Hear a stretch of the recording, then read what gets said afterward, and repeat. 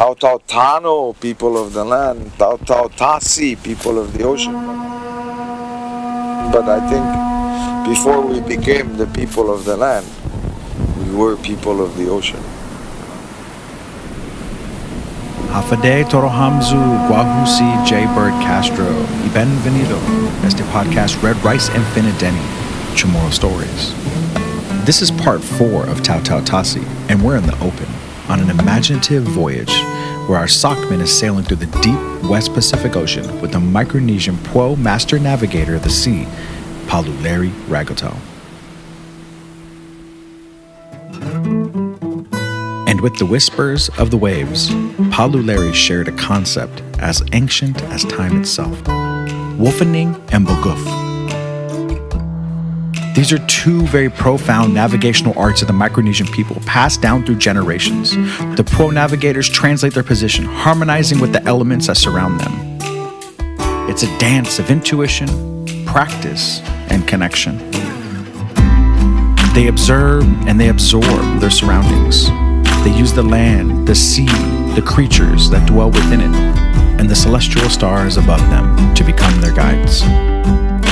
In this ancient practice, the tangible and intangible converge, forming a blend of understanding. It's a true testament to the magic that lies within our indigenous heritage.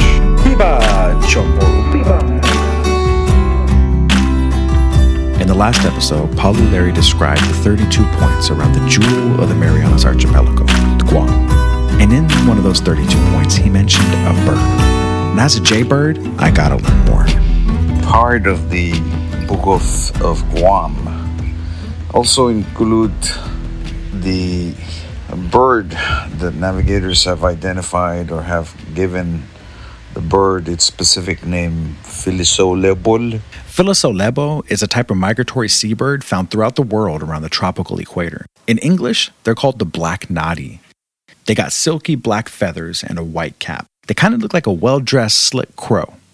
And Philisolebol lives southwest under the leaning 45 west of the Southern Cross, or what we would call Matchamelito, the star position. And one way of identifying Philisolebol is that underneath Philisolebol is a fish, a Napoleon brass fish, that also navigators have identified and given a name, Nanagunify. Nanagunify is also known as the humphead wrasse or Maori wrasse. It's a fascinating creature with a distinct and captivating appearance. It's a larger fish, up to like 6 feet in length, and could weigh several hundred pounds. They also have these thick, fleshy lips that make them look super pouty.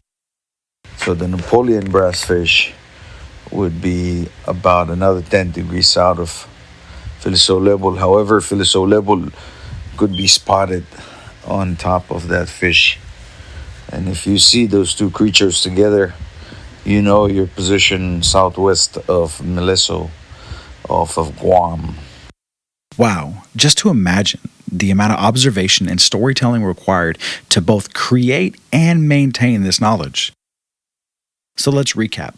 One way for a PO navigator to identify where they are in the vast Pacific Ocean and where the many small islands are around them, they had to know that under a specific star position, you can find a very specific bird. And when that very specific bird is flying over a very specific fish, navigators translate that information into an insight to help determine the course of their voyage. But wait, there's more. Philisolebo can also lead navigators to fresh water. It is said that Philisolebol, after nightfall, would return back to the water reservoir that is at the southern part of Guam. With every Micronesian navigation story I hear, I feel more pride and honor to call myself Chamorro in Micronesian. While PO navigators can apply a strategy when they see Philisolebol bird and the Nanagunify fish, they must also remain agile and quick to adapt. So like on this voyage, we're headed to Guam. We're currently sailing south of the island, headed west to go around it and then up to land on a beach. Larry wants to warn us of what he calls the weight of the fish net. The setting of Iliad, that is southwest of Guam. Iliad is known as Orion's Belt. Is a submerged reef coral head that we identified as Rojoliating, which means the weight of the fishnet, the imaginary fishnet. The weight of the fishnet. And we ain't talking about fishing. We're sailing. On the southern side of that fishnet, that coral head would be the weight. On the opposite side, which would be northwest, on the setting of the star Aldebaran, or as we call it in our navigational stars, Ul, that would be another submerged coral head, Rojoliating Nefang, which would be the weight that holds down the other end of the imaginary fishnet northwest of Guam. So you have Rojoliating on the south of Guam and Rojoliating Nefang at the north of Guam, each holding down a weight of an imaginary fishnet. That is a big fishnet. As it is, we know that the sea lane between anywhere the Marianas down to Palau and over to the Philippines is, or in the Philippine Sea as we know it today.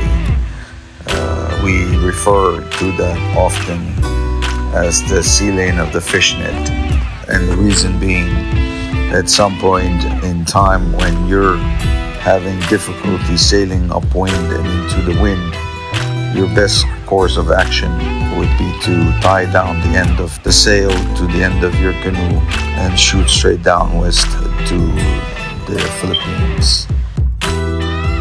He told us that a lot of canoes have been lost and found in this fishnet.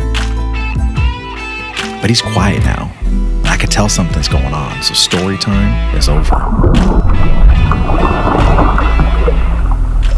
He feels something all around the canoe. It's like a sixth sense. As he looks up, he points to the clouds ahead of us and tells us that a storm is approaching and to prepare for rough waters. He warned us of this. He let us know to expect a wet, cold sail through a storm, and that it can and it will be miserable.